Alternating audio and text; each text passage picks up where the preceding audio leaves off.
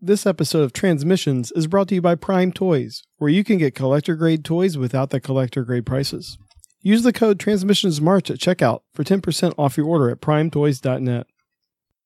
This episode is also brought to you with the support of our listeners. If you're able to donate, please visit our support page at transmissionspodcast.com/support. On that page, you will find links to donate via Patreon or PayPal. If you can't donate monetarily, please help us out by spreading the word about our show. All right, I'm bringing in the big boys. You're bringing in the talent? Yes. All right. All right. Thanks, guys. I know we spent a lot of time, so I'm James in particular. I apologize for keeping you up late. Well, it's 2:10. I'm sure I'll survive. No, it was interesting. You're the first person outside, or first people outside of editorial, outside of the IDW to have a reaction to issue 50. So that's interesting. I was only half joking. I think probably your reaction will be mirrored by most people. So it'll be interesting. It'll get some visceral reactions in a couple of weeks' time.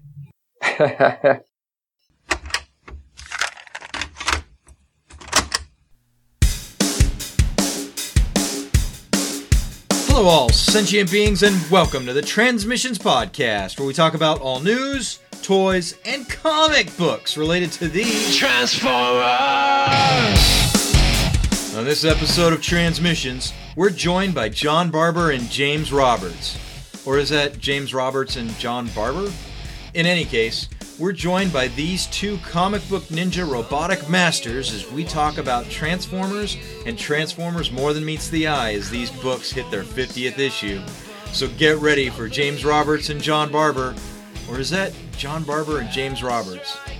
You know what? It doesn't matter. Let's start Transmissions.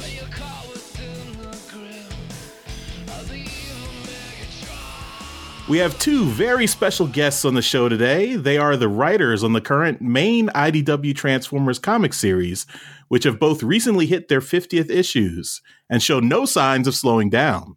They're currently doing everything they can to invalidate the labels Heroic Autobots and Evil Decepticons. Please welcome More Than Meets the Eye writer James Roberts and Transformers writer and editor John Barber. Hello. Hi. Welcome, listeners. Thanks, guys, for joining us.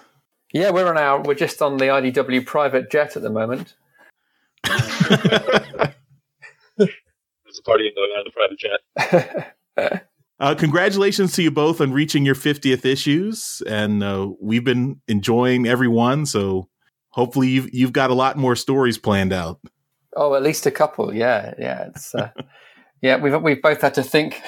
We've both had to think beyond our original sort of 12 issue, 15 issue outlines. Yeah.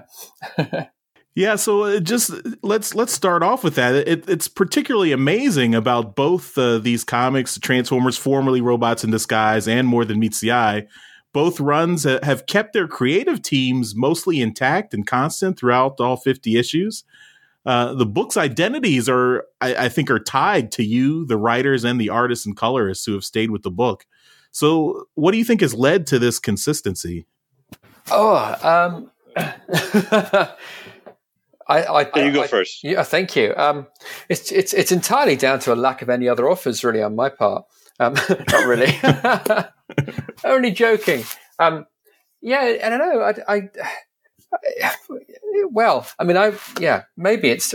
I guess inevitably a huge part of it is that John and I both want to continue telling stories and writing for the books. You know, if the interest wasn't there, we'd have both found other things to do. So the stories have kept our interest, and as you say, it's lucky as well that on the artist side as well, there's been a real consistency too. So I guess, I mean, John can speak for himself, but John and Andrew and Alex and myself, you know, we know each other very well. We work well together, and you know, that sense of consistency and of having a book that's sort of co-owned, you know, you and the artist and the colorist too, John and Joanna, and Josh and Joanna in my case.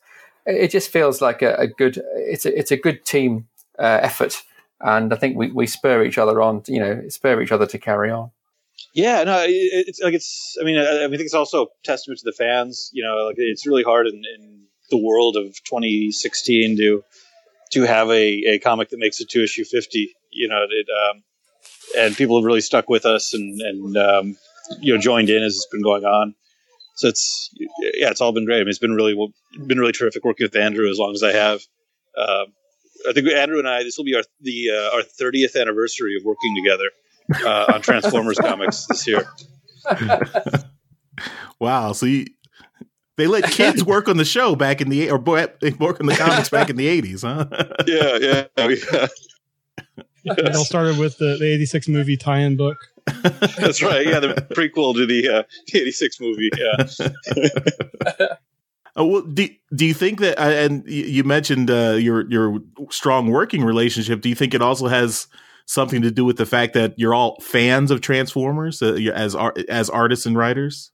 I suppose yes. It must partly be that as well. I was going to say that in answer to your question originally, and then not to sort of compare our relative sort of fan, ardency. That's a word. But I mean, I think John, what you were a fan. You are a fan. But I mean, I'm probably better known as being sort of more of a hardcore fan than perhaps John is.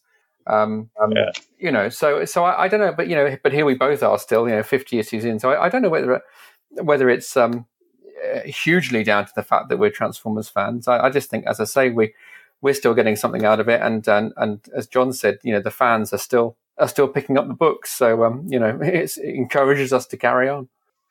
Yeah, I don't know. I agree. I don't know if it's I think caring about the material is important. Like whether or not that comes from being a fan or.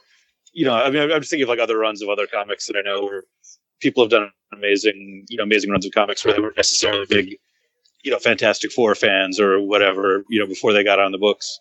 But they cared about it, while they were there. You know what I mean?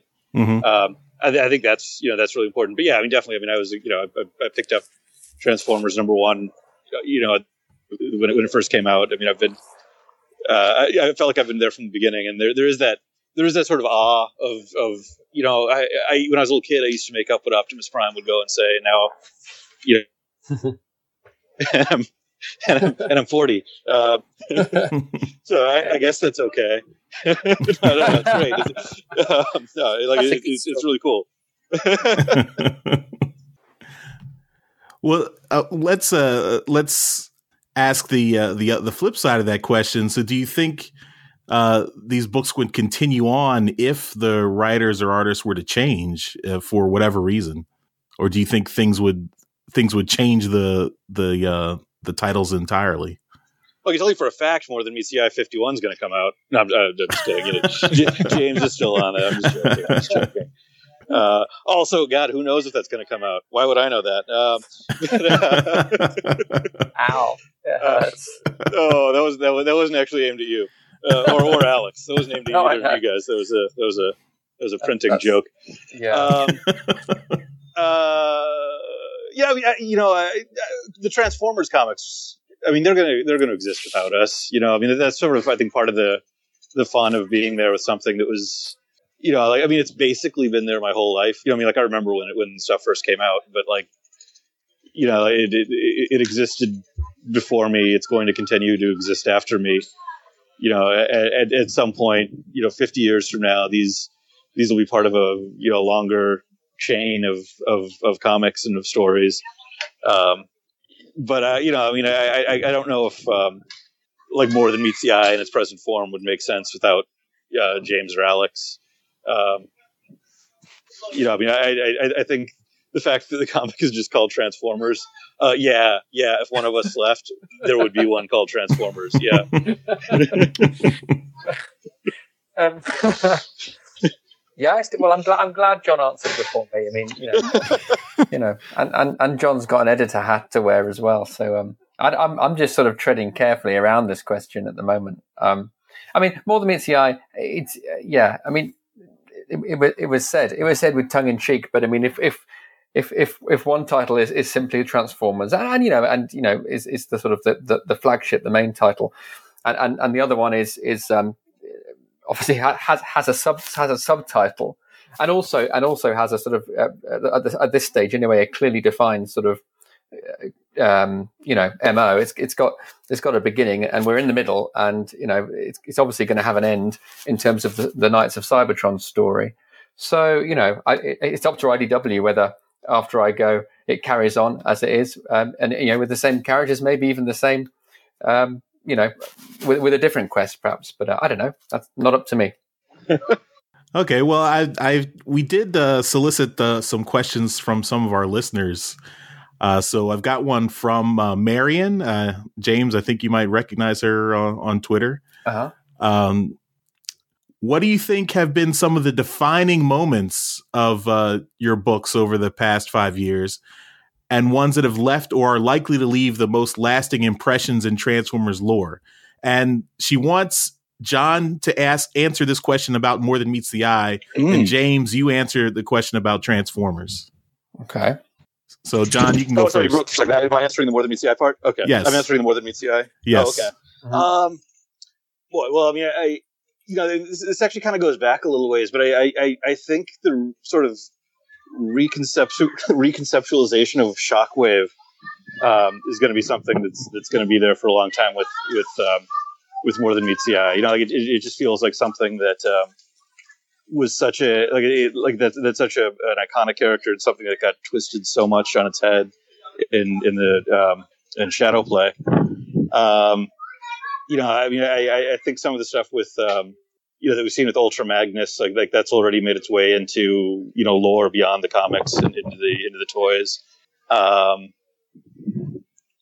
I think that's just that sort of attitude that More Than Meets the Eye have, probably more than anything else. I don't know if I could point to a single moment of it, but that attitude of it being these sort of cast-offs and misfits, of it being a comic that happens to be about Transformers, rather than one that is explicitly about the original premise of Transformers. I don't know if I'm saying that quite right, but the idea that you could take these characters and go and do a story that completely doesn't have anything to do with the story on the back of the box of the first toys, in a way that I don't think had really been done with Transformers fiction before. I'm happy for you to keep talking, John. This is very nice. This is what I imagine your life is like, James. Is just people saying nice things about you all the time. Well, until he kills their favorite character. Yeah, exactly. Oh no, the backlash is penciled in. I think it's about 3 weeks from now. Yeah, actually, in preparation for this interview, I've read both 50th issues here, and I have some not nice things to say to both of you. Charming. It's going to be you this time, Charles, not me. They're bad, but in a nice way. I would say for me to answer in terms of Robots in Disguise or latterly Transformers. I've got the same mixture of sort of concrete events and sort of almost more thematic changes that John's brought about. I mean, thematically, for want of a better word, I mean, I was going to say particularly in the early days, it's always actually been part of Transformers, Robots in Disguise, but shifting the focus post-war onto more of a slow burning political angle. And various allusions have been made to House of Cards and things like that, and with good reason actually, because for the first time there's an intricacy to the storytelling which riffs on sort of on power struggles in a new way. So I think there's been added depth in that sense. I think structurally, John is almost continually sort of erecting new scaffolding around this ever-expanding Transformers universe, and broadening it out, adding layers of depth to the past, and preparing for the future in ways which we're still discovering. And so, couple that with John's ability to sort of resolve seemingly irreconcilable continuity differences, and it's thanks to Transformers, the title, that we've got the most cohesive, detailed and intricate sort of Transformers fiction that we've ever had. I think in terms of characters, there are certain characters that were not considered A-listers for both of us at the start. But in Robots in Disguise case, Transformers case, the likes of RC and the likes of RC is surely always going to stick around now because of the weight that Robots in Disguise has given her. For example, Prowl as well. Prowl. I can't ever see Prowl not, unless he's killed off. I can't ever see Prowl not being at the front and center of events. Just what's around the corner with Optimus Prime. I mean, that's never been done before, and that will stick around both as a memory of an event, but also as proof of what can be done with the character. And Galvatron as well. Just either pushing sort of lower tier characters to the fore in a way that means they're going to stick around, or just really adding new layers to hugely iconic characters as well. But yeah, I think that More Than Meets the Eye sister title works on sort of like a macro and a micro level. Awesome. I'm glad you heard that, because I could hear nothing else. I thought Sky had fallen out, and never would I be able to recapture that. No, we were enwrapped. We were listening. Was I painting pictures with words again? Anyway, no, it's it'll certainly be strange. Going back to the sort of theme of this podcast, it'll be very odd when when this era is behind us both. It'll be strange not to be involved. Mm-hmm. Yeah, that's true. I mean, it's funny because I didn't, when I started getting Transformers work, I kind of didn't expect to be in 2016 talking about it as something that was not over, like that still has a lot more to go. So yeah, no, you're definitely right. I mean, for both of us, this is the first ongoing comics we've written, and those don't usually last 50 issues. The first time out. Plus, if you look at the history of the brand, it seems to have a lot of turnover. Yeah. It's insane that only Simon's written more than us, right? Right. Yeah. Mm-hmm. And I think not that I keep an intricate spreadsheet or anything, but I think you're out ahead, John. You've got the movieverse stuff as well as So I think. You, at this rate, you could be the one to beat.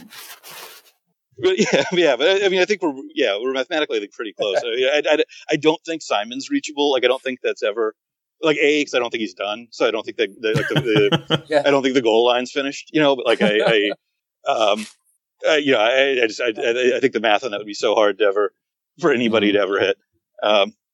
But who knows? Somebody else might. I don't know. Don't think of successes. Well, Simon Furman's got 300 odd UK comics, right? Yeah, he started when he was 12. Right? He started very young. Yeah, I mean, he's got all the UK comics, a good chunk of Dreamwave, a good chunk of IDW. It's there's a lot to catch up to. All right, Charles, don't rub it in.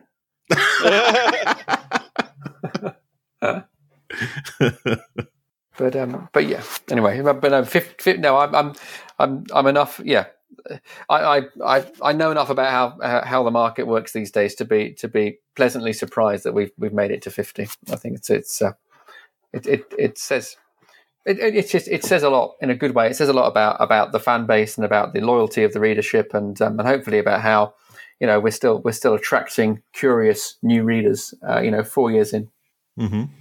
So getting into the kind of styles in the two comics, at least I know a lot of fans and readers have described when trying to talk about the two Transformers titles broadly as one being plot driven, which is Transformers, and the other being character driven, More Than Meets the Eye. Would you agree with that statement generally? Yeah, it's I don't know. I have heard that said, and it's tricky because More Than Meets the Eye it's about the characters, but the plots. It's quite plotty as well. It does, it gets there's various twists and turns, and it's not something you can necessarily dip into, at a random issue, and know exactly what's going on. And similarly, I think with John's book as well, it's there's always wheels within wheels, plots within plots.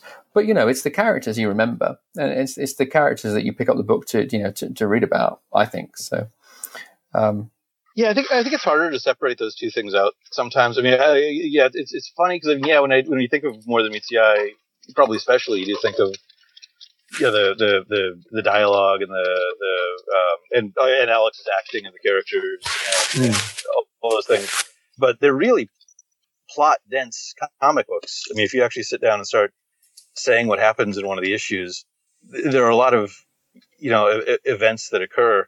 I think in Transformers, I feel like we kind of hit I don't know, sort of like more comic booky events or actions that happen in it. I don't know if that makes sense, but like I don't know, big expansive. Well, now Optimus Prime is going to declare himself ruler of Earth, kind of moments. So I think that adds to the feeling of the plot driven. Although, I mean, there is a lot of plot mechanics going on in Transformers. Yeah. That's for other people to decide. I don't know. But you can tell the strength of a concept. When every time you hear it, it does sound exciting. And Optimus Prime declaring himself ruler of Earth does always sound awesome. So yeah. Well, I mean, just to follow up on that. We've also heard, at least, and correct me if I'm wrong, but my understanding is that the writing styles for John, you use the Marvel method, quote unquote, where you do a lot of back and forth with Andrew or with the artist, where you develop the plot, then the artist draws it, then you script over the artwork, and James does a lot of detailed scripts at the beginning, and then hands it off to Alex or whoever is working on the issue. Is that correct? Do I have that right, or am I more or less? I mean, with Andrew, like what I do, Levy and I have been doing that too. I think Levy and I might have done that earlier. I think we might have started with Punishment because I wanted to kind of give more room for what we could do with the Made Fire stuff. I don't know if that really mattered, but I think that might have been where it started. And then, but usually if there's a guest artist or something, I'll do usually 100% of the time, if there's an artist that isn't one of those two, I'd be comfortable doing the same thing with Brendan, Brendan Cahill. I mean, but that's because we've known each other for 100 years. But trust the other artists is that we don't, like Andrew and I think can at this point finish, in a comic book sense, finish each other's sentences. Like I don't need to say the whole thing because Andrew's going to take it and go that, which is great, which is always great. Well, in my case, it's as you describe. I mean, since day one, it's been the sort of full script method, and that's not to suggest that Alex and I don't have a sort of an increasingly intuitive sort of relationship in terms of making the issues. It's no reflection on Alex's ability to decide, how things should be done. It probably takes us back slightly in a way which might undermine what I said before, but it takes us back slightly to the sort of plot and character-driven elements of the story. Actually, you know what? It reinforces what I said because More Than Meets the Eye is actually very plotty. I mean, you only need to look at, if you pick a TF Wiki, page, a synopsis of an issue of More Than Meets the Eye, and it's usually quite dense. And so much of my time in putting the stories together is sort of parsing out the information, making sure the right things are said, by the right people at the right times. And I can't afford for there to be that sort of element of the unknown in terms of what I end up getting to work with in terms of the placement of word balloons and the amount of space I've got for people to speak. So I think because it's very dialogue driven and perhaps contrary to some people's perception of it, it is quite plot heavy as well. I need to have full script to best control how the story unfolds.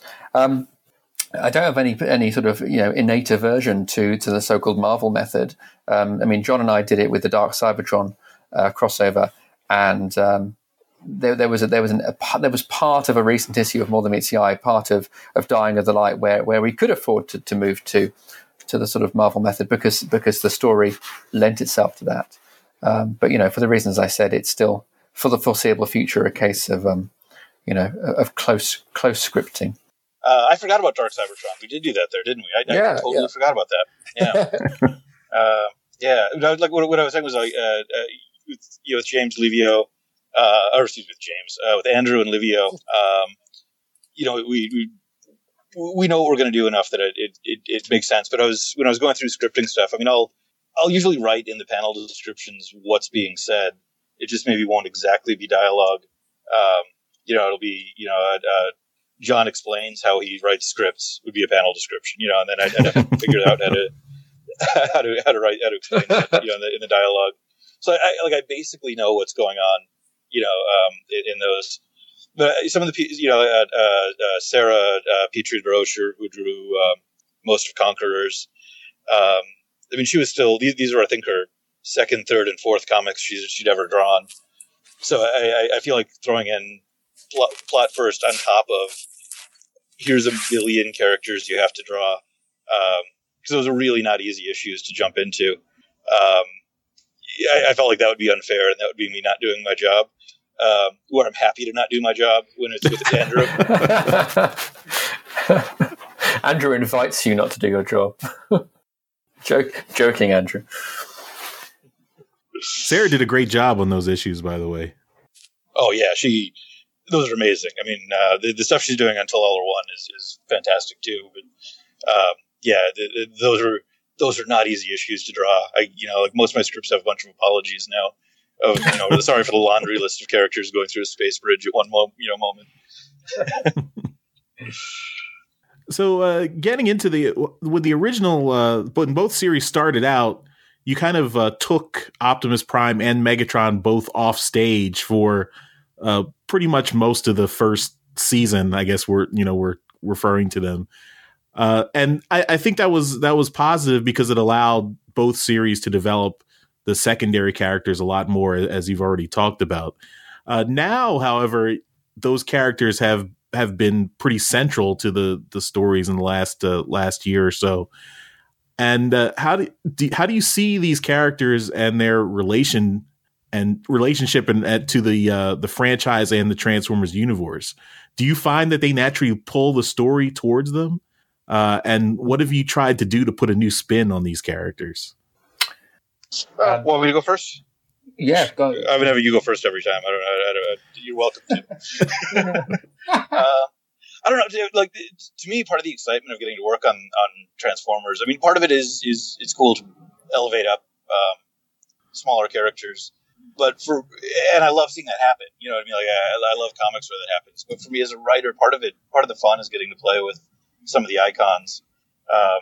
And sometimes we'll get into the parts where, like, because Prowl was like the first Transformer I ever had when I was a kid, I literally didn't realize he wasn't a main character in Transformers until I was like well into my 30s.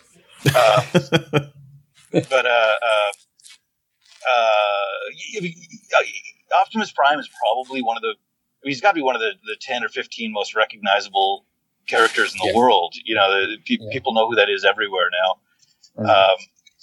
And to me, it's like getting to play with like Batman or something. I mean, man, that's cool. Like, that's a character that means a lot to a lot of people, and trying to get a good spin and an interesting take. It doesn't have to be. You don't have to reinvent the whole wheel with the character, but just kind of trying to think through what the character is like. What life's like for that person, even if they're a big metal person that turns into a truck. What 4 million years of war would mean to somebody who had to make a lot of decisions about it, and what lost a lot of friends and lost a lot of innocence probably during all that. To me, it's a lot of fun to get to use those characters. I do feel Optimus Prime, Megatron as well. You both, if they're not there, their absence is just as powerful and just as much of a force. So I think it was like when Optimus wasn't there in Transformers, we do the sort of flash to the space stories with Orion Pax, as he was calling himself. And we'd, I think if you didn't have that and you didn't see he was doing something else, every issue you'd be waiting for him to show up. and save the day or whatever. And same thing with with Megatron, but that was part of the story in Robots in Disguise was the looming threat that Megatron was definitely out there. So yeah, I think in a way, yeah, you do spiral back into those characters, whether they're there or not. Yeah.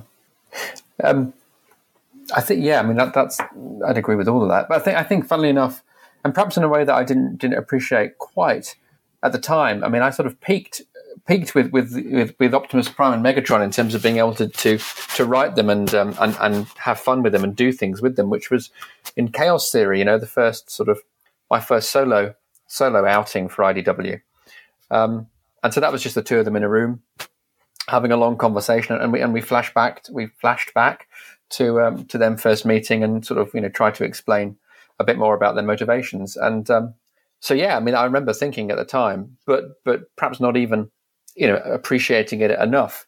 Here was an opportunity to, as John says, to sort of to have some fun with these two iconic characters. And I think that's the other key. I mean, John and I have both been very lucky in being able to being given the freedom to tell new stories or to explore new facets of both Prime and Megatron's personality. Certainly, well, just by dint of Megatron changing size. I mean, that's a whole new avenue to explore. So perhaps it's felt particularly pronounced with Megatron, but it's one thing to be able to put words in the mouth of these very sort of famous pop culture icons, but to be able to stretch them in new ways and as I say, really be given the freedom to take them in new directions. That's very exciting. But the plan wasn't always that Megatron was going to turn up on the Lost Light. I mean, that started to take shape in late 2012 when we were talking about Dark Cybertron and its repercussions. But until that point, season 2, if it was to happen at all, it was going to be a Megatron-less ship, and I'm very glad it turned out differently. And I used to think that I'd be entirely happy with just the D-listers and the C-listers, and as John said, you could elevate them and have fun with them. But I think I was wrong, and having someone as iconic as Megatron on board, you do maybe from issue to issue, or certainly a few issues at a time, you're suddenly reminded of who who you're writing about. And these scenes you're creating with this very famous person, fictional character, are going to be memorable to a large extent because it's that particular person you're writing about. In a lot of ways, that sort of reminds me of Worf coming into Deep Space Nine. I will always give us a Deep Space Nine metaphor for things. But that was he came in, I think, season 3 or 4, something like that. The characters were all pretty well established. They all had a good rapport, and the wrong character would have really, wrecked everything. But it turned out to be even stronger. It gave the characters more things to bounce off of, and the iconic status of the character, helped. And then also, like you did, you've really redefined Megatron in that comic, in a lot of the same way that most of the stuff that we know about Klingons came from that run of Deep Space Nine. In terms of them not being in terms of them being a reasonable race of aliens. I feel like that's kind of true with Megatron. The idea that there's more to it than what we, than met the eye. Sorry. Well, I mean, it seems like you're even, depending on how things shake out with issue 50, I mean, we've got the press has already been around about Optimus annexing Earth. It seems like you could almost make the argument that Optimus and Megatron are flipping over to each one's philosophy. I mean, Megatron has just recently in issue 49, he says he's renounced violence completely. And then Optimus is apparently going to be pushed to the extreme position of actually basically declaring himself a despot, basically. So you guys are like I said in the beginning, you guys are taking heroic Autobot and evil Decepticon and just completely flipping it over. Yeah, we didn't even really talk about that, did we? That just kind of happened. Yeah, I was going to say the same thing. I wish we could say that, we 2.5 years ago we sort of mapped this all out, but it's sort of serendipitous, really, isn't it? I do want to say in Optimus's defense, he's not killing anybody. I think that's a big difference between what he was doing and where Megatron was at the beginning of the war, during the war. But it's just maybe not everybody's going to see that as being a defining characteristic of what he's doing. It's definitely the case. Definitely the case now that now we've moved almost conclusively away from the old sort of binary Autobot Decepticon model. Because we're still, I think, commendably, still very much post-war. You've got to take account far more than in the past of the variety of motivations and the sort of the more nuanced positions that different characters are taking in both books, actually. And you can't just have, there's group A over here who all of them believe this for this reason, and then over here is the other group with these beliefs. So it's much more of a mixture and a melting pot across both titles, I think. Mm-hmm. Both of you must feel a lot of freedom getting out of that traditional Autobot Decepticon war and being able to explore the characters so much more. Yeah, sorry, John, I'm jumping in again. Sorry, but yeah, I was going to say yes, really, but I mean, it's it's the challenge is obviously you still need conflict, whether it's interpersonal or and you still need action as well. So there's got to be justification for people to go at it. So as long as that, I think thus far we've been able to accommodate both those or meet both those demands whilst being true to this idea that the old factions are more or less, they've been superseded. I mean, just to sort of take a step back, I mean, I'm pleased that for the last few years, in fact, really for the duration of IDW's run, there has been a palpable sense of moving forward. That this is not stasis we're talking about. Things roll on, and there's I think that adds to the sense of this being one huge storyline. I mean, I don't know, I haven't done a count, but when Death of Optimus Prime was released, John, that's the first time John and I worked together. That was more or less issue 125, and that was 4 years ago and counting. So we're talking about a big body of work since 2005. And it does feel like there is an arrow, and you can map the progression of characters and events, and things are being added to, as opposed to there being a periodic sort of reset.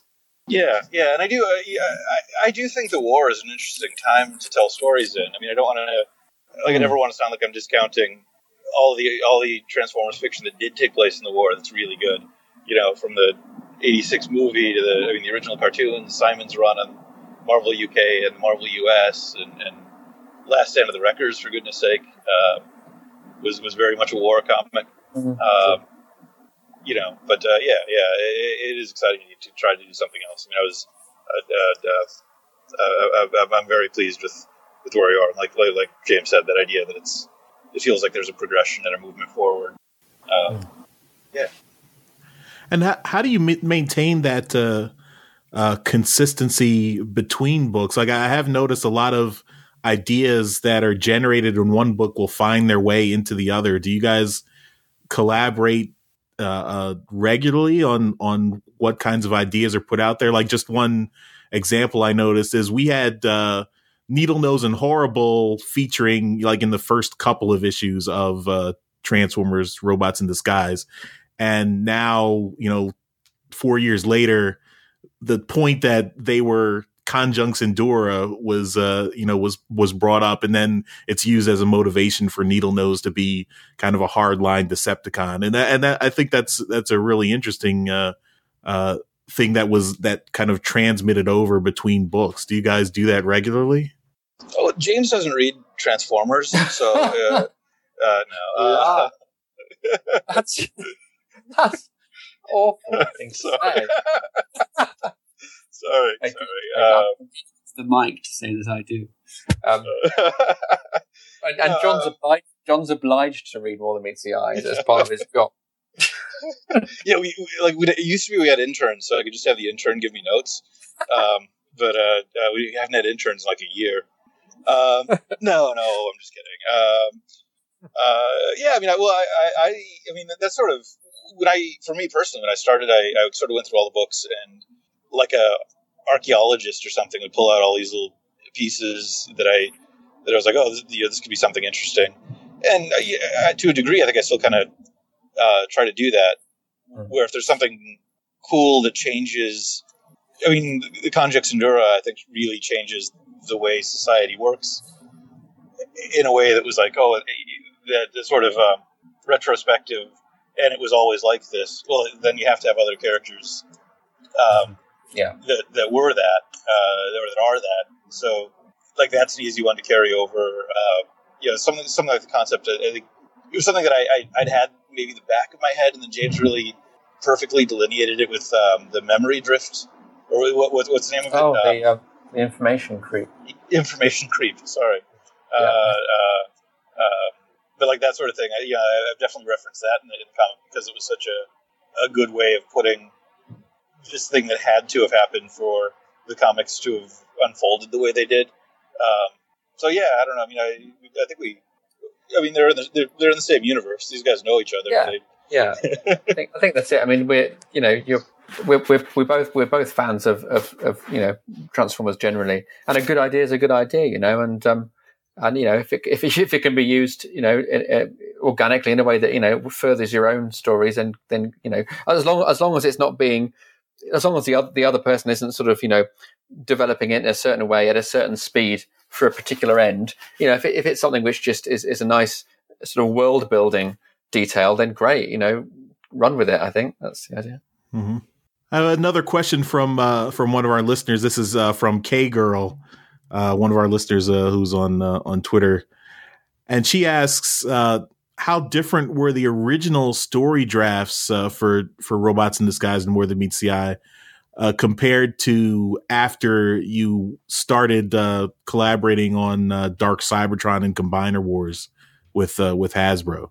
Was there a lot developed that got kind of overrun by the crossover? Not really. And I was thinking about this, and we literally sat down to work out Dark Cybertron when I think issue 9 of our respective titles had just come out or was about to come out. So we were only 9 months into the run. And at the very least, we both had until issue 16. We had our stories up to issue 16 mapped out, and in both our cases, that sort of was pushed forward a bit until we reached Dark Cybertron. So, season 2, so called, was just a glint in my eye, and I don't know about John, but we're talking a good time away, good time off. And so all I had in mind was that I had ideas about the coffin. In the first story in season 2, they find a coffin with Rodimus in it. I think that was always going to be the case. We were going to find out about Brainstorm being technically dead. That was going to be discovered in the first sort of 5 or 6 issues of season 2, as opposed to being something which became a plot point in Dark Cybertron. And there was actually something which was going to happen at the beginning of season 2, which might yet happen after Dying of the Light. So things can be held over for future use. But really, I didn't have much of season 2 sketched out at all. So no, Dark Cybertron didn't derail anything. It just dropped Megatron into the mix and opened up a whole new set of possibilities. Well, for me, like all I really knew about what season 2 would have been was that it was going to be a Shockwave story. So, like I said, like in that sense, it derailed it, but in that story actually happened, so it was okay. So that all worked out, fine for me. I didn't, and with Combiner Wars, obviously Combiners were going to be an important part of what was going on in Robots in Disguise. I mean, they'd come up early on in the run. I mean, well before the stuff that sort of got built out of the Combiner toys was influenced by what we were doing with Megatron and Prowl Devastator and that kind of stuff. So that stuff was coming to a head. I mean, there are probably things that maybe happened a little sooner than I maybe would have planned, but it didn't derail any plans. And I mean, you'll see in issues. Well, you'll see through All Hail Optimus. There's still there's still big pieces of that coming. I mean, that Minor Wars wasn't the end of what the enigma of combination means for the Transformers comic. There was a piece along the way, an important piece, and I think something that got us the Council of Worlds, which becomes very important in All Hail Optimus. And I don't think All Hail Optimus, I don't know if it would have even come about if there wasn't that idea that you had a council that it could be annexed into. So yeah, and I mean, none of that's like this is. It isn't. We've got our stories, and then somebody comes in and says you have to go do this, and it just gets in the way. It is a lot of working with people at Hasbro, and the idea is flowing both ways. I mean, I think even I know Bumblebee. What happened with Bumblebee was actually suggested, like not as a mandate, but there's a guy named Mark Webber at Hasbro who's great, really really good to work with, really big fan of the comics. He was in that room when we were planning on Dark Cybertron, just kind of throwing stuff out. James, did he throw out Megatron puts on the Autobot symbol too? It may have been him. It may have been Andy Schmidt, who was also in the room. Yeah. There's really there's a big flow of ideas, and I mean there were a lot of ideas that we came up with in that room that never happened because they didn't work. That's right. There was the entire originally it was going to be in a way which I think we're all pleased it didn't work out like this, but in terms of the ideas being thrown around, Dark Cybertron originally was going to be a lot more about various continuities over the 30 years, or 25, whatever it was. But we were going to have, it was almost going to be a journey, wasn't it? Through they would have visited different universes. I don't know who they would have been, but maybe the Lost Light. Yeah, that's one of those things. I remember, I remember you and I having this conversation. It was the exact same conversation that I'd had with Mark Miller during a Marvel retreat about House of M, where I was just like, oh my God, I can't believe we're going to do that with the stuff. Some of these ideas are terrible. And Mark was like, don't worry, by the end of the day, all the terrible ideas will be gone. You won't need to worry about it. They just have to run through. And the same thing kind of happened with Dark Cybertron. There were a lot of crazy ideas getting thrown around, and I think you were a little worried about it. And I'm like, it was actually. It was.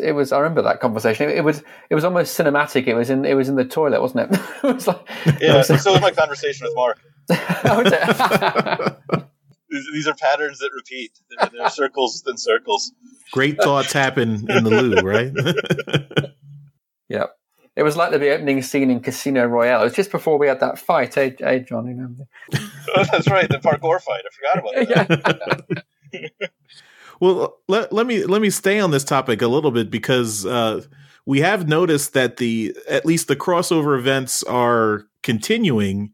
Like we see, okay, there was the Spotlights, then we had Dark Cybertron, then Combiner Wars, and now last year was announced that Titan's Return is going to have a tie-in too. And I won't lie, this does have us a little bit concerned. So we were curious if you envision kind of a crossover toy event in the comics for the foreseeable future and like each year. And what do you think of some of the fan criticism that the toy based events can disrupt the flow and pace of the storytelling? Yeah, I mean, I part of the nature of comics in 2016 is that events are useful to get eyes on the comics, and I'm not as averse to those kind of stories as some people are. I mean, I think there are good events and I think there are bad events. I think there are ones that are disruptive in a bad way, and then I think there are ones that can kind of come in and change things up in a way that's exciting. I don't think I think through those three, we haven't done the same style of event twice. I mean, I think, in a way, Combiner Wars is a shorter version of what we did with Dark Cybertron, but it was much shorter, much more in and out, a smaller story that had big repercussions. Where I felt like Dark Cybertron was this giant, 6-hour movie of things smashing together. I mean that in a good way. But I think what we're doing with Titan's Return is different yet again. It's something that I think builds into everything that's involved in it in an inorganic way that we can't really talk about without spoiling things that happen between now and then, and what happens then. But John's right. It is each time the angle of approach has been different, the structure has been different, and it's the same. It will be the same with Titan's Return. I mean, I've got nothing personally. I've got nothing against crossovers or big events. The only, if you like, logistical issue they present from my perspective is finding ways to integrate the More Than Meets the Eyes cast with whoever they need to be integrated with in a way which doesn't throw the quest completely off balance. And Dark Cybertron, it was everyone in, and we had big fun doing that. Combiner Wars, in a way we couldn't. It didn't get to the point where More Than Meets the Eye needed to be sort of woven into it. And had it reached that point, John would have found a way, I'd have found a way, we'd have done it. But in the end, the Lost Light just kept on doing its thing. But I'm pleased that More Than Meets the Eye is part of Titan Wars, and it's nice to feel part of the big sort of IDW family, and be part of the really big stories that happen. Cool. And we had a listener question similar to that, and they asked I know the relationship there's no kind of mandate from Hasbro or anything like that, but just for a speculation, say you were given the challenge that you had to write something from the toys that really currently doesn't fit in the comics. Like, for example, Cyclonus being the center of a Galvatronus combiner, or a Headmaster Chrome Dome where he's not really a headmaster in the comic right now. Where would you start with building that into the fiction? Those are actual specific things that talking to Hasbro, we're like, well, the Chrome Dome thing would be kind of weird if a little dude popped out of his head. They actually said that at Toy Fair. Did they? Yeah. Well, they were like, it really wouldn't make sense. That's funny. By the way, James, it has to happen in 53. It's okay. I've got 5 pages left to write. We're good. All right, good. Before James, when back at Marvel, one time I was walking through. Marvel used to have a toy company that was part of the company called Toy Biz, and I was walking through, and they had this Spider-Man. It was like a Spider-Man hovercraft, and Spider-Man was on there along with it was like the Rhino was next to him, and Doc Ock, and all these characters manning parts of this hovercraft. And I was like, man, I wish we had to do a comic that had to happen just to come up with what in the world circumstances would have made Rhino sitting on a water cannon next to Spider-Man on a hovercraft. But I'm sort of glad we don't have to do that. So do you does that answer your question? Well, it sounds like the answer is we have a good enough relationship that that situation doesn't happen. I think I think so. Okay. And I think we've learned as we've gone on what parts just become sort of weird and disruptive, and what parts don't. I mean, I think we get a little better at it. Uh-huh. Hopefully. It seems like Hasbro's such a big fan of what you guys are doing. They aren't going to try to push something that won't work. Yeah, I think that's fair to say. I mean, I think, that's, yeah. I mean, that's definitely something that comes up is Michael Kelly, who we work with all the time. I mean, it's definitely a concern that he's expressed. I mean, not just in general, we don't want to disrupt these stories. We've got 2 of the best, Transformers comics, 3 of the best, with the stuff that Mary Reed and now Sarah are doing. So we don't want to, blow that stuff up for really, for not too much gain. Mm-hmm. I mean, it's not like these comics are selling millions of copies and then a percentage of those people are going out and buying the toys. I mean, that's just not the way this stuff works, Yeah, but people are happier with you than they are with DC right now, so you deserve a pat on the back. Back to the basics. So I have another listener question from one of our listeners, DJ Ronan. He's on Twitter. And he has one question each for John and James. So for John, what's the challenge in writing a book about a war that is not going on, but there are still clear us versus them lines, which are never officially crossed? What are the like what I said earlier about More Than Meets the Eye being something that moved so far away from what the traditional concept of Transformers was. In a big way, I think I stick closer to it in a way that, like, even if the war isn't there, the absence of the war is just as big as the war. Which is something that More Than Meets the Eye hits on a lot. Like, I don't mean to say it doesn't, because I mean that is an effect that we see with some of the characters being damaged by the war. I don't want to. I get concerned sometimes about playing the card of, is the war going to start again? And it's not, like, we're not going to get into this full blown war of what was happening, but the idea that there's still Decepticons that feel that their side had a legitimate point of view. That seems true to me, you know, like that seems like a real thing that you have coming out of a war like that they don't, even if they lost the fighting, they didn't lose the moral side of things, or I don't know, they feel that their side had the moral high ground. So I don't know. Does that answer the question? I'm not sure. I think so. Well, DJ Ronan might complain on Twitter, so we'll see if he likes it. All right. I wasn't trying to evade anything. And his question for James is about More Than Meets the Eye. Did you envision it becoming a kind of a touchstone for the LGBT community? Is that something that just happened as a natural result of some of the themes and characters you played with, or did you think this was something that was that could come about based on where you were going with the story? Well, I'm pleased to hear it described as such. I mean, I'm sort of not qualified to say, really. It's for other people to say, and as such, it wasn't something which wasn't something I set out to do. It wasn't. I had very, very few stated aims at the beginning, other than just to tell entertaining stories.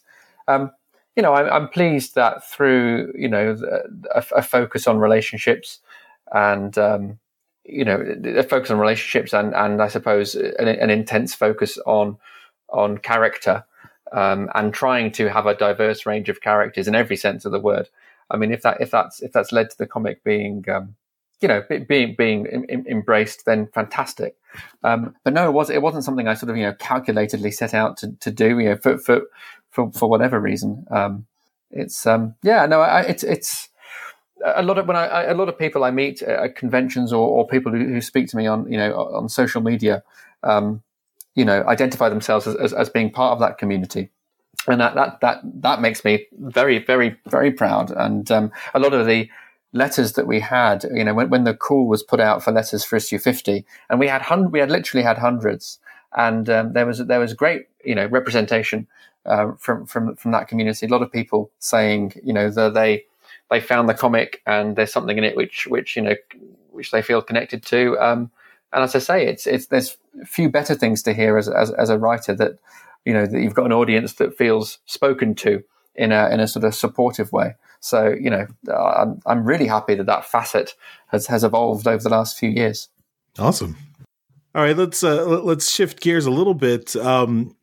One thing that we've recently noticed in the comics, and I mean I think this is something that's not unique to Transformers comics, but I think Transformers comics can deal with it a little bit maybe in a better way, or it's more natural in Transformers comics. I'm talking about comic book death. So death in all comics is extremely subjective, and with Transformers being these super resilient robotic life forms, that makes things it makes it a little bit easier to justify some of the non-death deaths, I'll call them. so, Okay. So I'll just say sometimes, at least I felt, and I know I've heard this expressed a couple of times, is that there have been some times when a character gets apparently killed, but then later escapes death, that sometimes that's to the detriment of the emotional impact of the death. And so I'm just wondering what your decision process is in deciding when to do a, I'll say, quote unquote, fake out death versus a quote unquote real death. I suspect this is more for me than John, actually.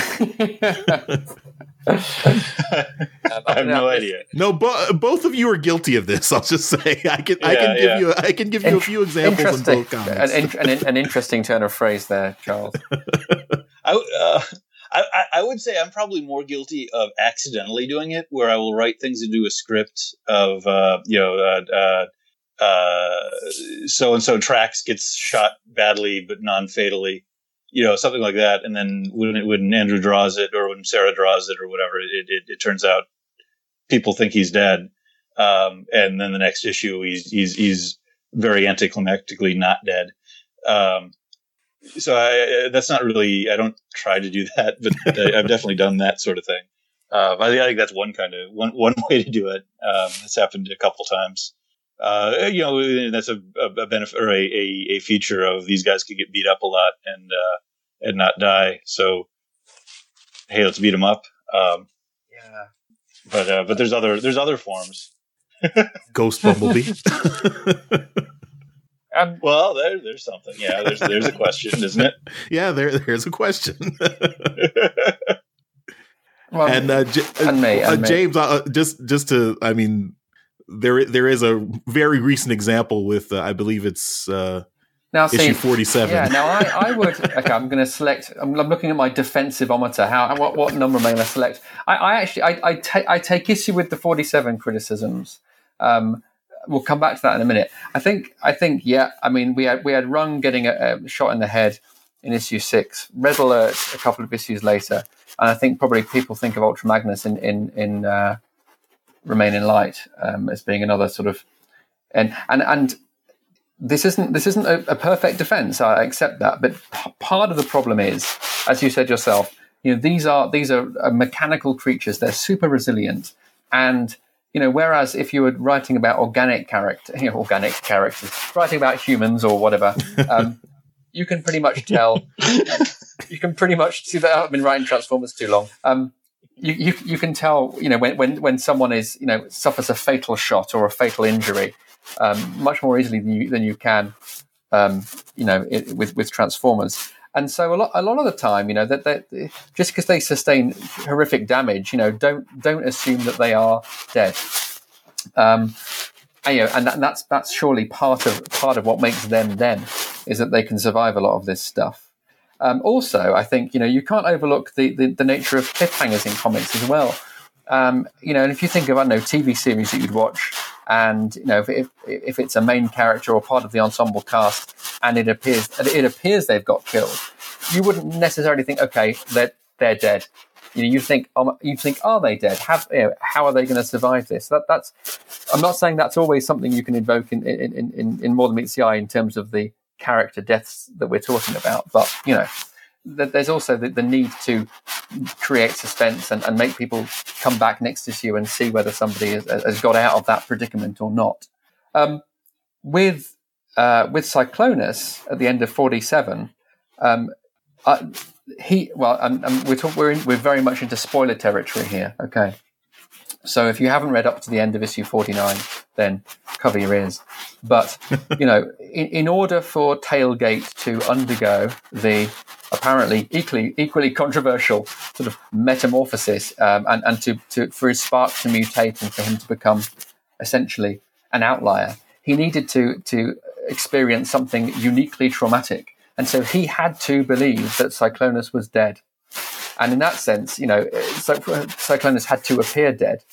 But the deliberate concession that was made when writing the issue was to have one of the security team ask, is he dead? So in universe, if you like, having mown him down in bullets, there is sufficient doubt as to him being dead that one of the characters asks the question. And that was as far as I could go to saying, in terms of saying to people, this may not be as final as it seems, without undercutting the scene that needed to be, the event that needed to play out in order for Tailgate to react the way he did.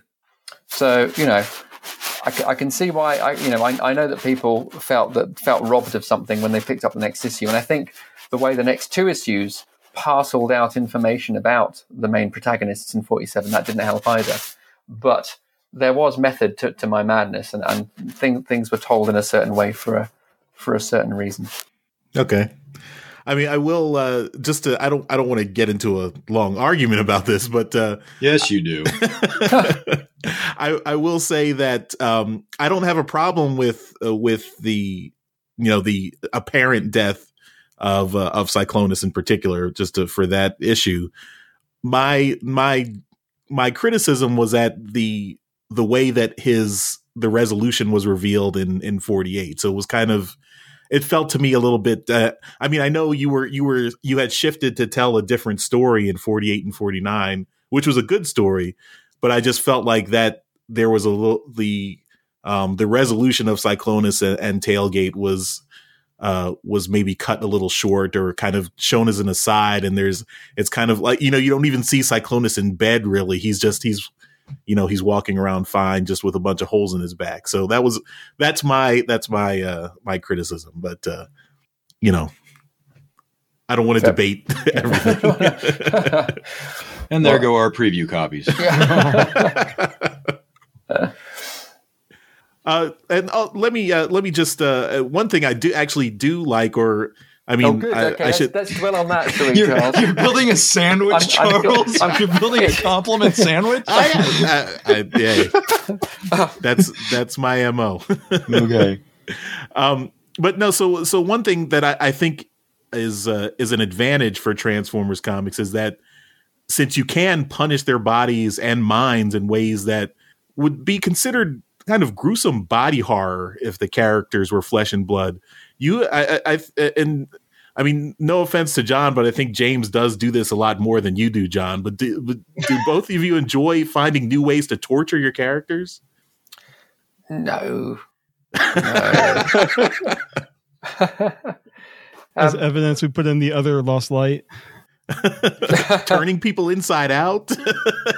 But I do worry I'm becoming a bit detached. I am sometimes surprised at the strength of reactions to certain things. Because I mean, to me, it is sometimes we're criticised for making these characters too human. So it's good. It's good to. I mean, that's a different argument. But it's good to play up the mechanical aspects, the aspects of their existence which make them very different to us, which actually takes us into another controversial area, which is Getaway's fate in issue 49. I mean, they have different pain thresholds. They have a different relationship with their body, and that's really interesting to explore. All right. John, have you been inspired to think up new ways to punish your bots? Well, I mean, you do put the characters through the worst things you can. I mean, that's I'll have people coming up to me and asking me why I don't like whatever character just got hurt or something. I'm like, no, that's not the method at all. I'm not mad that I have these characters in my comic and I want to hurt them. That's crazy. Like that's not how I think about these things. You sort of, I mean, the ones you like the most are the ones you put through the worst. I mean, yeah, Prowl's sort of been through the worst. There's such a fine line with the Transformers, and this is really true with superhero stuff too, where you have to watch what your metaphor is, and you have to be careful. The parts of them that are just in universe metal. Versus the parts of them that are representative of real world things, or that can be partially representative or taken as representative. I mean, I think that's a tricky ground to walk, and I don't think there's a good, safe place to walk all the time. I think there are definitely some things where Yeah, I mean, like for me, even going back to when Bombshell had taken over Prowl's mind, this is much more apparent in the original pitch that it had a scene that didn't make a lot of sense. But to me, that was almost like a Mission Impossible tearing the mask off kind of moment, as opposed to the horror of somebody taking over your body kind of a moment, if that makes sense. That this wasn't a thing where like Prowl was partially complicit in what was going on or something like that. There's none of that. At least in my head, this wasn't what was damaging to Prowl was the idea that they thought that nobody noticed that had turned into this evil Decepticon. Like that was the part that was psychologically damaging to me, at least in the original conception of it. And then I think when that plays out on the page, it sometimes plays out differently, and you have to kind of figure out what's going on versus what your original intentions were. I can't add anything to what John said, but I just want to underline it because I think that's a really good point. Okay, and forgive me because I haven't read every issue like my two co-hosts here, but if you wanted to kill Cyclonus permanently, is that the type of thing you'd have to seek permission from Hasbro to do, or do you guys have full reign on what happens to these characters? Here's the thing. I've thought about this a lot, like outside of comics, of Transformers comics. I mean, there are different ways to kill characters. There's the way where the Joker's helicopter crashes in the river and no body is found, right? Like, that's not a real death. There's a way where Steve Rogers gets killed and Bucky Barnes becomes Captain America. And when you write that story, there is an ending where Steve Rogers comes back from the moment that idea gets conceived, right? Like that's a finite story, and things might change along the way. Or when Superman died, when Batman had his back broken, when Batman died, any of these stories, all of those are written in such a way, it's a cycle. The character dies, the new character takes over, that character fulfills the role, and then the original comes back. Like that's a story that gets told over and over because it's an engaging story. But that's a story that's that has a finite one.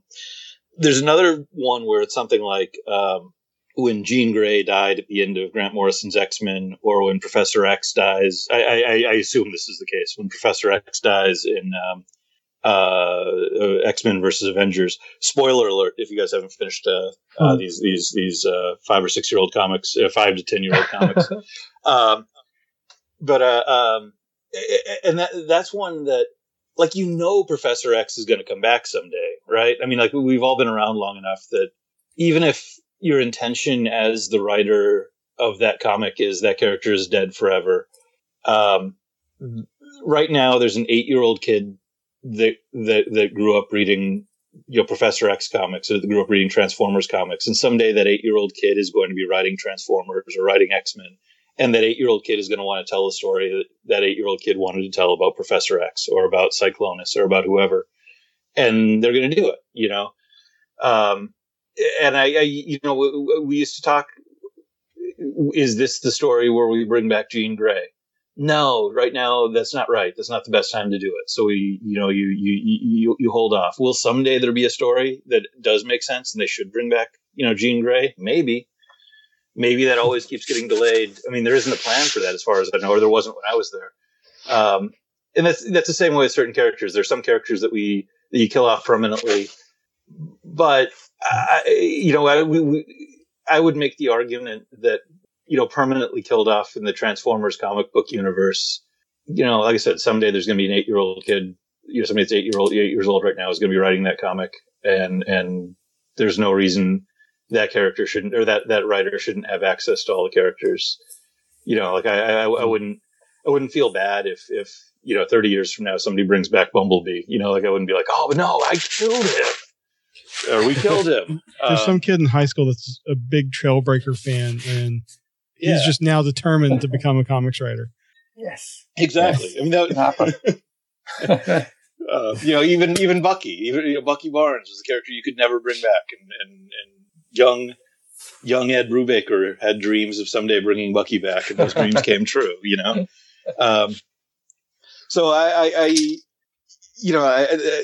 always think of the deaths in these things. And actually, this is another one. This is another thing to put it in a different perspective for me. When Ralph Macchio, who scripted the first Transformers issue, to give you your Transformers connection, he was an editor. He was an editor at Marvel, and he didn't like characters getting killed because he always felt like you were taking something that you liked when you were a kid, and you were taking it away from another kid being able to have that experience. And I thought that was a unique way of looking at things, that I hadn't really thought of. Because I think probably going into that, I was probably more, kill him, it'll mean something.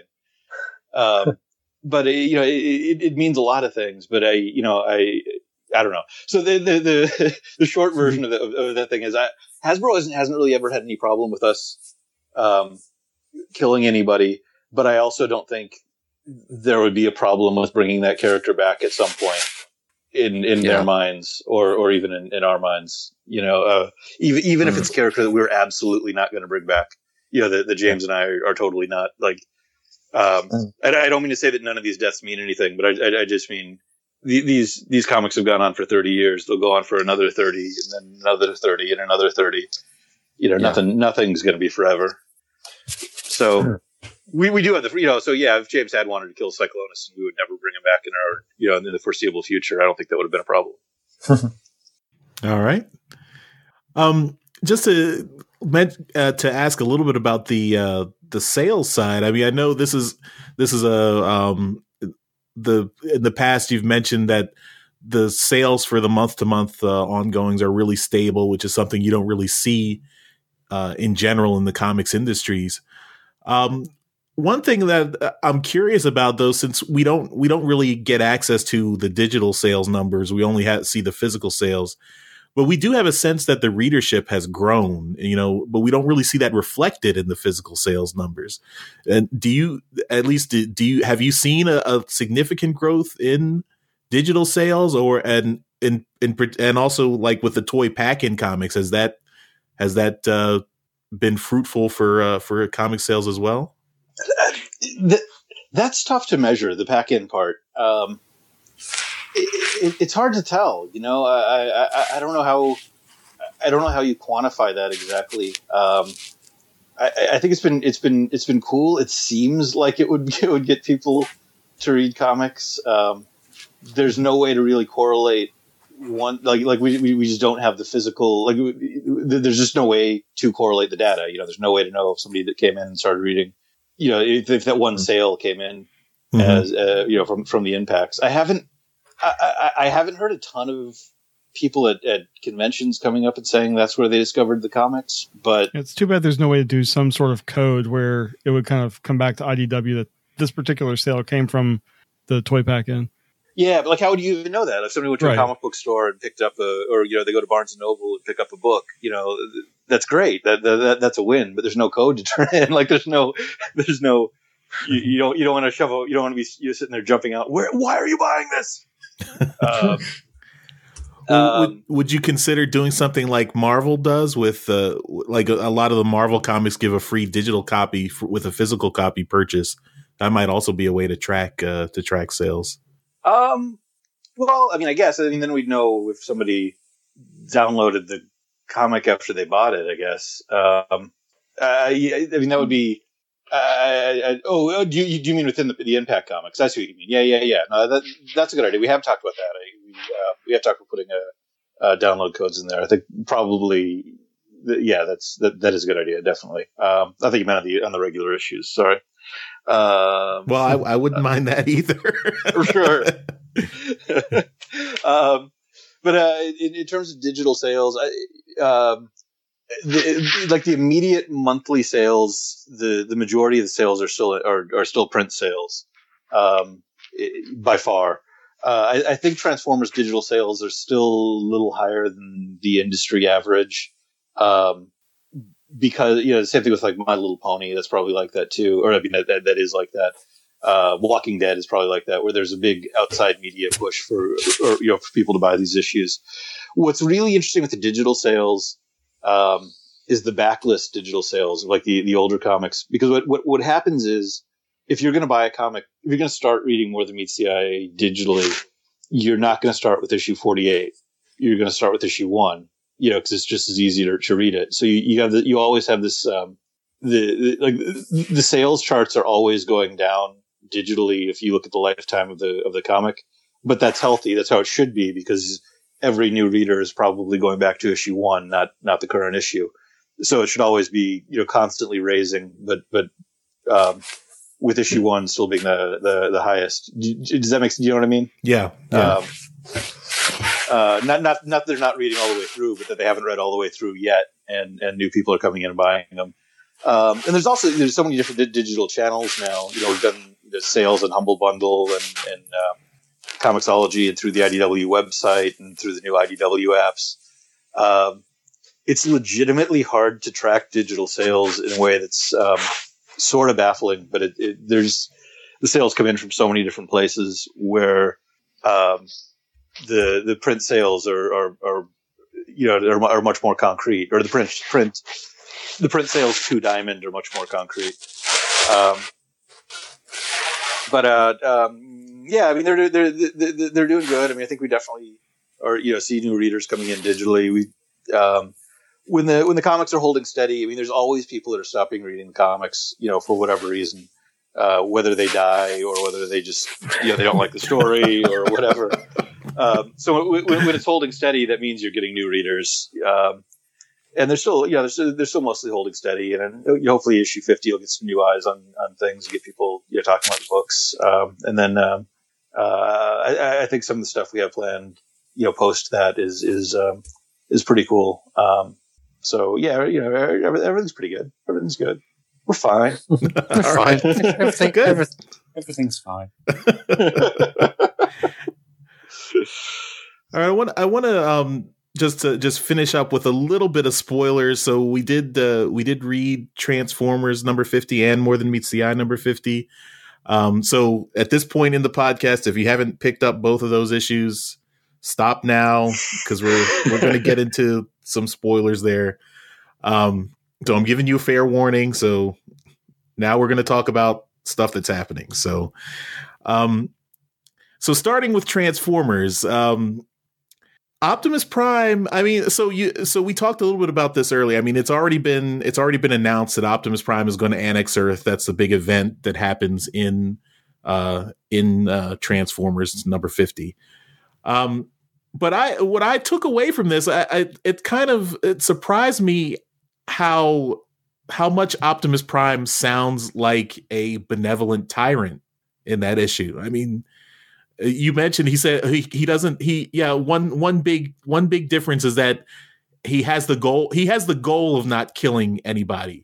I think when you start shooting, you can't really control whether that happens or not. So, but I mean, I think we definitely have seen in a lot of human history, people think they're doing things for they're seizing power or seizing control, not for themselves, but for their country or their nation's own good. And we see how that ends up. We see how that story ends up. So, and I'm sure Optimus Prime with 4 million years of life experience has also seen how that ends up. So what makes him think that he's going to do a better job of it? And relate the answer to Deep Space Nine. Yeah. Well, like Commander Sisko and the prophets in the wormhole. So he probably everybody goes into those situations with the best of intentions. No, that's not true. That's not true. A lot of people don't. A lot of people don't go into those situations with the best of intentions. Prime has the best of intentions. I have that. I'm pretty sure of that. Yeah. I mean, and that part's important. This isn't Dark Prime. This isn't him. This isn't him clearly going bad in a way that you absolutely have to be rooting against him. That's not what's happening. It's clear he thinks this is the best way to protect the planet. Yeah, and there's some legitimate evidence to that. He's tried he's tried coming to Earth and protecting the Earth. He's tried leaving the Earth behind. All of those lead to somebody trying to invade the Earth, somebody from Cybertron trying to invade the Earth. So kind of deciding, well, okay, what the Earth is part of this. The Earth is part of this conflict. The Earth is part of this universe out there. Maybe it's time the Earth has to step up and become part of this. And along the way, sort of looking at the injustice, it's like the Mistress of Flame says to him during Conquerors. When you look at the people of Earth, if you believe in freedom is the right of all sentient beings, could not the people of Earth be more free? There's a lot of hardships, a lot of things that are terrible on Earth that are within Optimus Prime's power to fix, or potentially fix. And is his inaction as damaging as somebody's actions? Should he be taking action to correct things that are wrong? And that is the path of a dictator, but that's also the path of Doctors Without Borders. Also the path of intervening to stop, starvation, or to stop,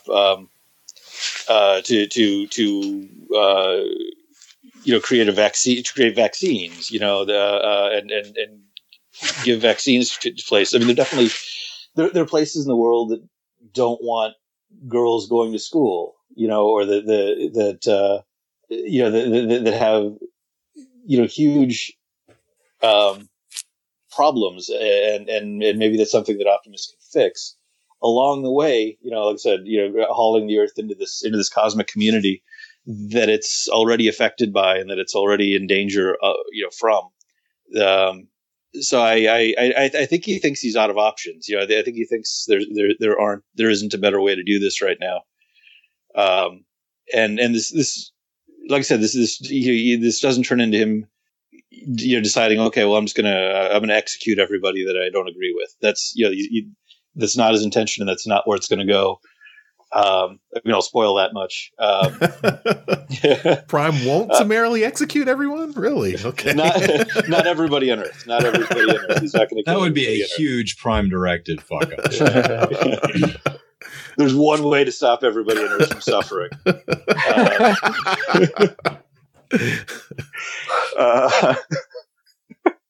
I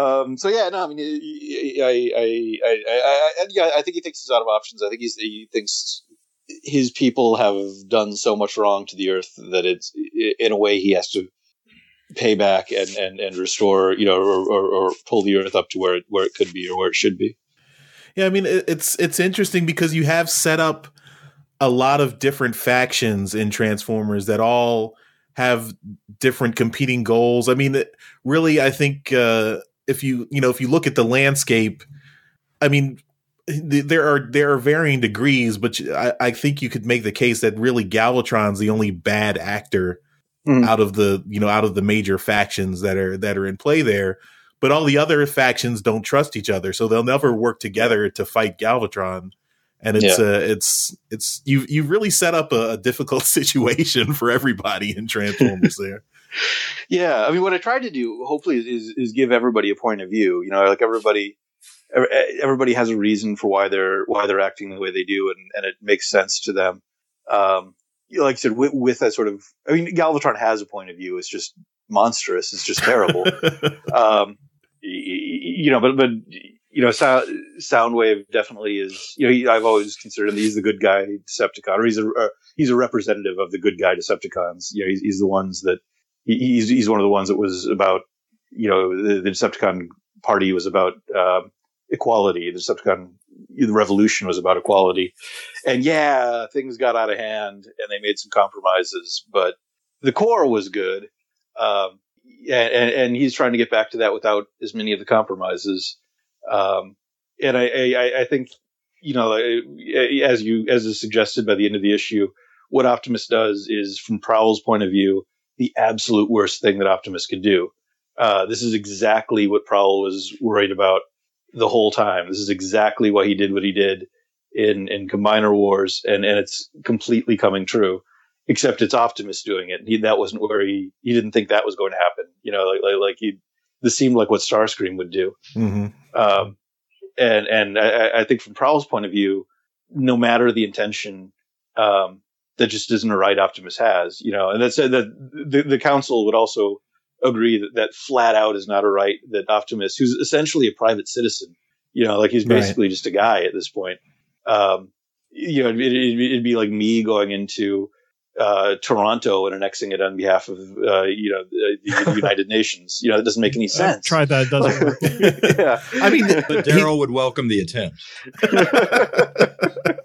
I mean, you could also say he's at this point he's a cult leader. I mean, sure. He's not. He's kind of worse than a private citizen. He's got this.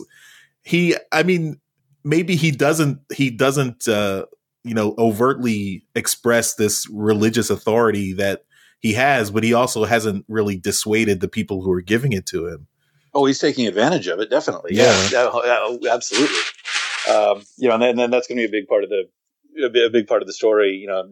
Immediately in the next couple issues, and then continuing on. I mean, this isn't something that gets clean. I think the end of the All Hail Optimus story is. It resolves a lot of pieces that have been going on for a long time, but it doesn't end this. I think I have a tendency sometimes where the ends of the stories so much are just the lead into the next story, and I know I've been doing that a lot lately. That isn't how the end of All Hail Optimus ends, but I do want to caution people: it doesn't go back to normal with issue 56. It isn't like, oh, I tried, let's go back. Earth is on its own again. There isn't a way out of it like that. So going forward, that's definitely one of the big pieces is the religious, the I don't know what you call it, Messianic implications. Is that the right pronunciation? Not the Freemasons, messiahs. You're the writer. I just type it. I don't know how to say it. But yeah, no, that's a good point. Yeah, he definitely is that is definitely a view of Optimus Prime you could hold right now. I mean, just to follow on with that, I mean, another thing that you've really done a good job of setting up in the Transformers series, and this is both in Transformers and More Than Meets the Eye, is that the Primes are really kind of they're a series of false prophets. I mean, in previous Transformers series and incarnations, the Primes have always been this kind of pinnacle of truth, justice in the Cybertronian way. Yeah. And here, I mean, when we pull back the veil in More Than Meets the Eye and Robots in Disguise, and the Primes are, I don't think there's one good Prime that we've seen so far. I mean, other than Optimus Prime, who is now, maybe taking a turn, but other than Optimus Prime, have we seen one good Prime? Were there ever any good Primes? Were the Primes ever good? Well, from my side on that, I mean, you had the ones that were calling themselves Prime, Nova Prime, Zeta, Sentinel, who I don't know, I can't remember if I'm forgetting anybody. But at that point, that was just sort of an honorific that Nova had pulled from the ancient days. And then when we've gone back and we've seen in the sort of Galvatron the Barbarian issues, we've seen sort of the hints of what the old Primes were about. And I don't know, it always, I don't like the sort of chosen one stories. I don't like the stories where you wind up supporting monarchy, or you start supporting people being better than other people by virtue of the way they were born. That's a form of racism, or this sort of classism or whatever thing it is you're using to separate out what makes one group, even a very small group, better than another group. So, I have a moral problem with the idea that there would be these Primes that were great and benevolent and ruled everything. Like, that's not how people rule things. Like, that's not the mindset of people that come into power. Mm-hmm. If you want to go help people, you go become a social worker, or you go become, you go out places and you help poor people or something. You don't become president. you become president because you want power, and maybe then there are different degrees of wanting that. Like, I don't mean everybody that becomes president is evil, but some of them are, and the idea that you'd have 13 of them sort of ruling over in this glorious time where everything was good, and we should have just listened to those 13 people who said that they were right. Like, that seems really unlikely to me. That's really hard for me to wrap my head around. So that's definitely, from my point of view, it's a moral issue. It's a thing of, I don't buy that. I don't believe that could be a real thing. Could some of the original 13 primes have been good? Yeah, sure. Some of them were probably good. Some of them were trying their best to do what they could. That is something that, without spoiling anything, will probably come up.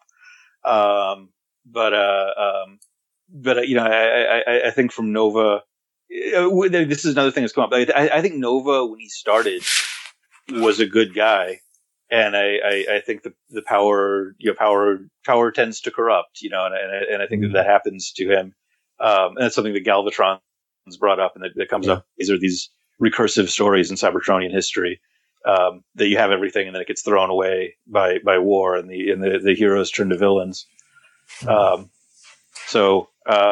all at play. That's all stuff I'm really thinking about when I'm doing this stuff. I don't know if James has the same take on the primes as I do. No, absolutely, and and also sort of fundamentally, characters that are decent and sort of very straightforwardly good, aren't generally as interesting. So there's usually more interest to be found in the wrinkles. Yeah. All right. Well, I'm definitely intrigued by so issue 50 is a beginning and not an end, so that's always positive when comics are leading into a next issue. That means there is going to be a next issue, so that's good. So if issue 50 comes out, we might do another one. We play it by ear. Just one. I will ask if we'll get to see Wheelie and Garnack at any time. They've been kind of absent in the last year or so. I'm hoping they're still around. At one point, I suggested somebody just pull on a Garnack skin coat, and nobody ever mentions it, but you can figure out what it would have happened. That is something that there've been a number of stories where, okay, now we'll get back to Wheelie and Garnack and we'll check in with them. And something's always come up and sort of moved that, or, it's wound up not working out that way. I guess this isn't canon until we see it on the page. I think they're out there having adventures in space. There are particular adventures I'd wanted to hit on, but we just haven't done it yet. But they're okay. They're out there. They're fine. Okay. Titan's Return kind of gives you an option with Wheelie, with that new Wheelie they have. Yeah. Yeah, they have a new Wheelie toy, a really good Wheelie toy, just coming out on the horizon. Yeah. We'll see, maybe. Yeah. But I do feel the worst part about it was the way we left him in Dark Cybertron. We just kept putting off. Oh yeah, we'll just cut back, and they're fine. They weren't just stranded in space. Like, that was never the intention. And we've just it's been like 3 years. We've not shown them. I think there was a scene with them in Dark Cybertron at one point that just didn't. It didn't. We didn't have that much space, and it didn't add anything to the story. So it was just, they're okay. They're making their way back. Well, yeah. I mean, I at least my recollection is that they were sitting on the edge of the portal waiting for Prime and Rodimus to come back. Yeah, and it wasn't like they didn't have a way out. Like they weren't trapped there. That was they weren't counting on the other guys coming back to be able to leave. Right. And then from their point of view, probably the portal just closed. They thought, oh, I guess Optimus and Rodimus are dead. They're not coming back. Yeah. And then we'd best find something else to do. We don't want to go back and deliver that news. Yeah. Maybe that's what they're doing. They're just they're just really avoiding going back and telling everybody that Optimus Prime and Rodimus died. All right. So let's shift over to More Than Meets the Eye. We've got equally tragic things going on in there. So the big the big twist in More Than Meets the Eye in issue number 50. So again, if you haven't read it, we're going to talk about it right now. So the twist, it made me angry. It made me frustrated, but it was also completely and maddeningly logical. So good. That's a compliment, I guess I should say. I mean, so the fact, so we have basically basically the main cast of More Than Meets the Eye. They've all, to some degree or another, cozied up to Megatron, and Megatron has been on the ship for the last year or so, and we don't really see this kind of rage from the rest of the crew bubbling up, but it explodes in this issue, and I don't know. I guess I just want to rage against the dying of the light here. I don't know.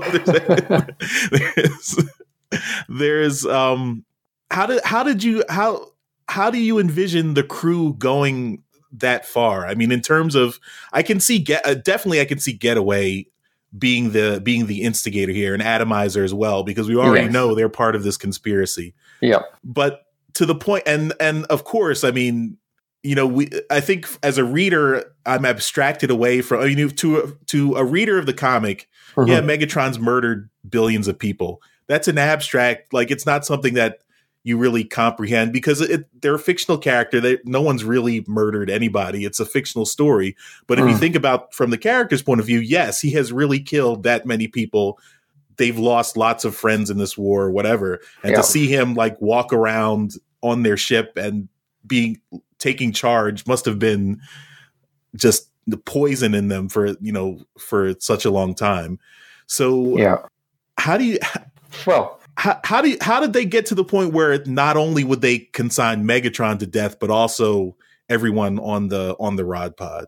Well, firstly, the conceit is it's a meta, but not in the way that is often thrown at More Than Meets the Eye. So it's not meta as in breaking the fourth wall, but it was an attempt to do two things, and one was to basically riff on the fact that for the last 25 issues or whatever, for over 2 years, and for More Than Meets the Eye as a whole, generally we are focused relentlessly on the same small group of characters, a big ensemble, but relative to the 250 whatever crew members, you're always following the adventures of this main cast. And it's not a main cast because they all happen to be the highest ranking on the ship. It's not necessarily it's not like Star Trek in that sense. It's just through a series of contrivances and whatever, the camera, if you like, follows these particular people. And it follows them at the expense of everyone else that you don't see and that you don't really get as much of an insight into. And so part of the twist at the end of 50 was to say, look, a lot of other people have got their own ideas, and they are, again, for various reasons, more removed from Megatron, and they still regard him as the horrible despot and the killer and the genocidal character that traditionally he is. So it was one way of playing on that sort of the artificiality of always following the same group of characters, who now at the end of issue 50 have probably for the first time ever been sort of stranded together. The camera, if you like, is now, it has to be on them because everyone else is gone.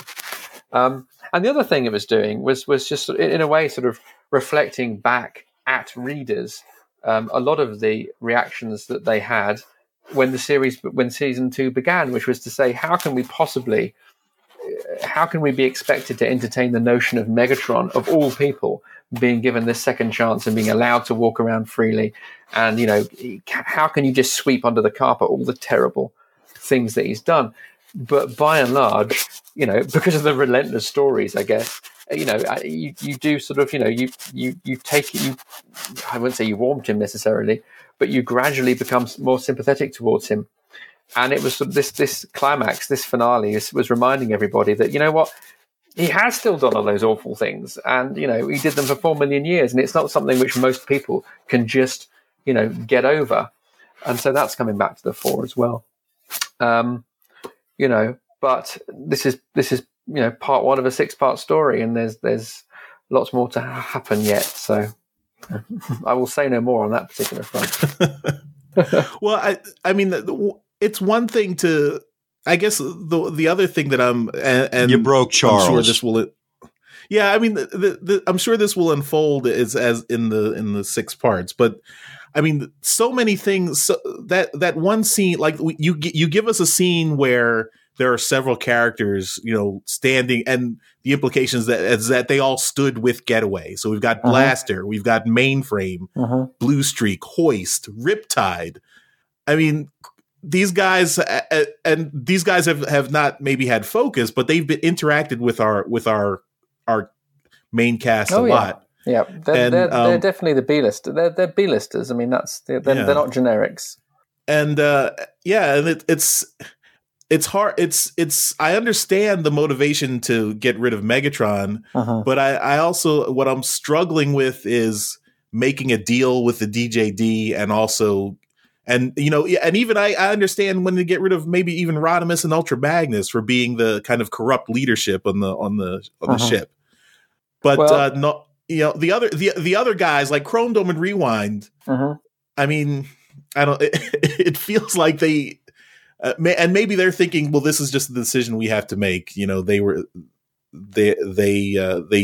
They chose wrong, and they're going to suffer for that choice. But Getaway says to them, he says, if you just do as they say and no one will get hurt, well, that's a lie. Probably one of you will get hurt. So the deal that's been made, you read into his words there what deal's been struck. Yeah, but I mean, we all know that deal is not going to be honored by the DJD. Maybe Getaway can rationalize that thought that maybe the rest of them will survive if they give up Megatron. But I mean, at least we just saw issue 49 with Skids, the kind of deal that Tarn makes to his prisoners at Grindcore. So yes, indeed, yes. Yeah, you've seen that. The audience is privileged, in that sense. Yeah. So definitely, I mean, this has me excited for the next 5 parts of the story. So, well, that's good. Because I'm sure if your reaction's indicative, then there'll be a mob with flaming torches outside my house in about 2 weeks' time. So, it was nice having this last interview with you all. Yeah. So, I mean, I guess. The one other thing I want to ask about Megatron's recent, I mean, you had him he's not only become an Autobot, he's not only renounced the Decepticon cause, now he says, okay, I'm renouncing violence, I'm becoming a pacifist. And I wonder, I mean, and I know you've done this to kind of that sets up a great conflict here, because of course this is going to be tested immediately.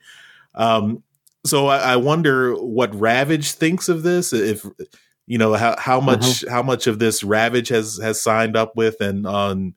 Well, yeah, how much has Ravage signed up to any of this is the question, really. I mean, to what extent is Ravage comfortable with what Megatron's doing?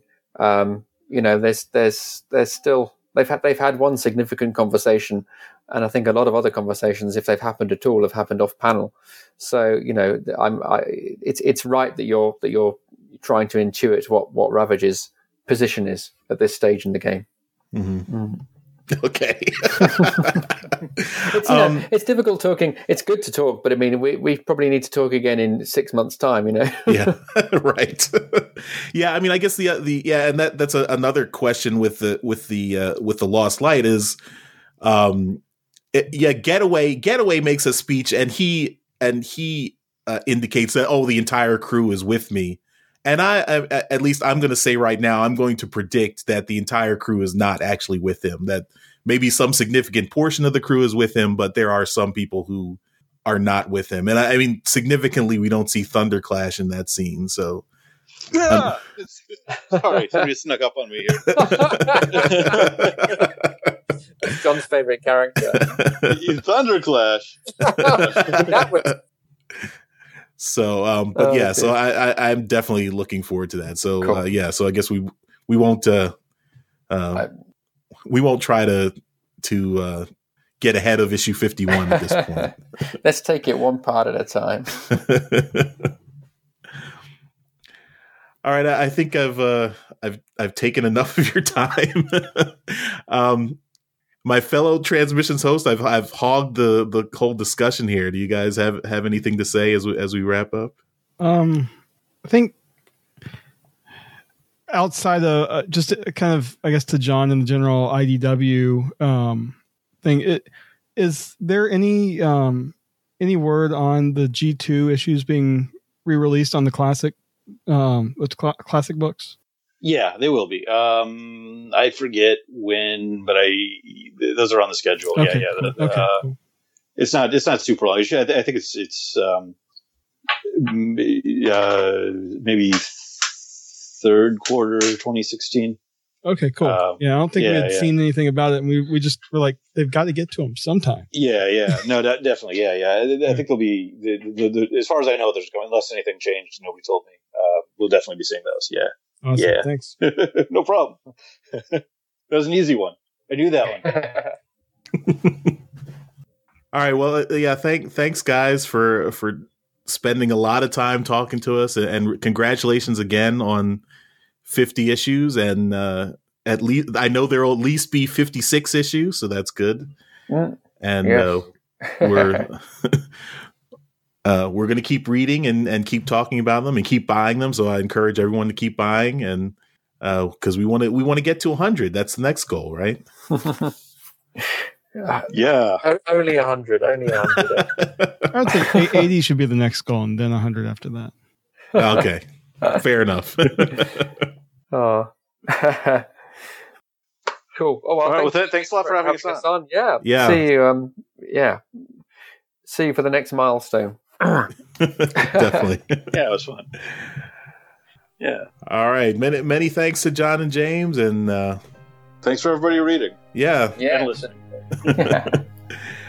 And we'll see you next time on Transmissions.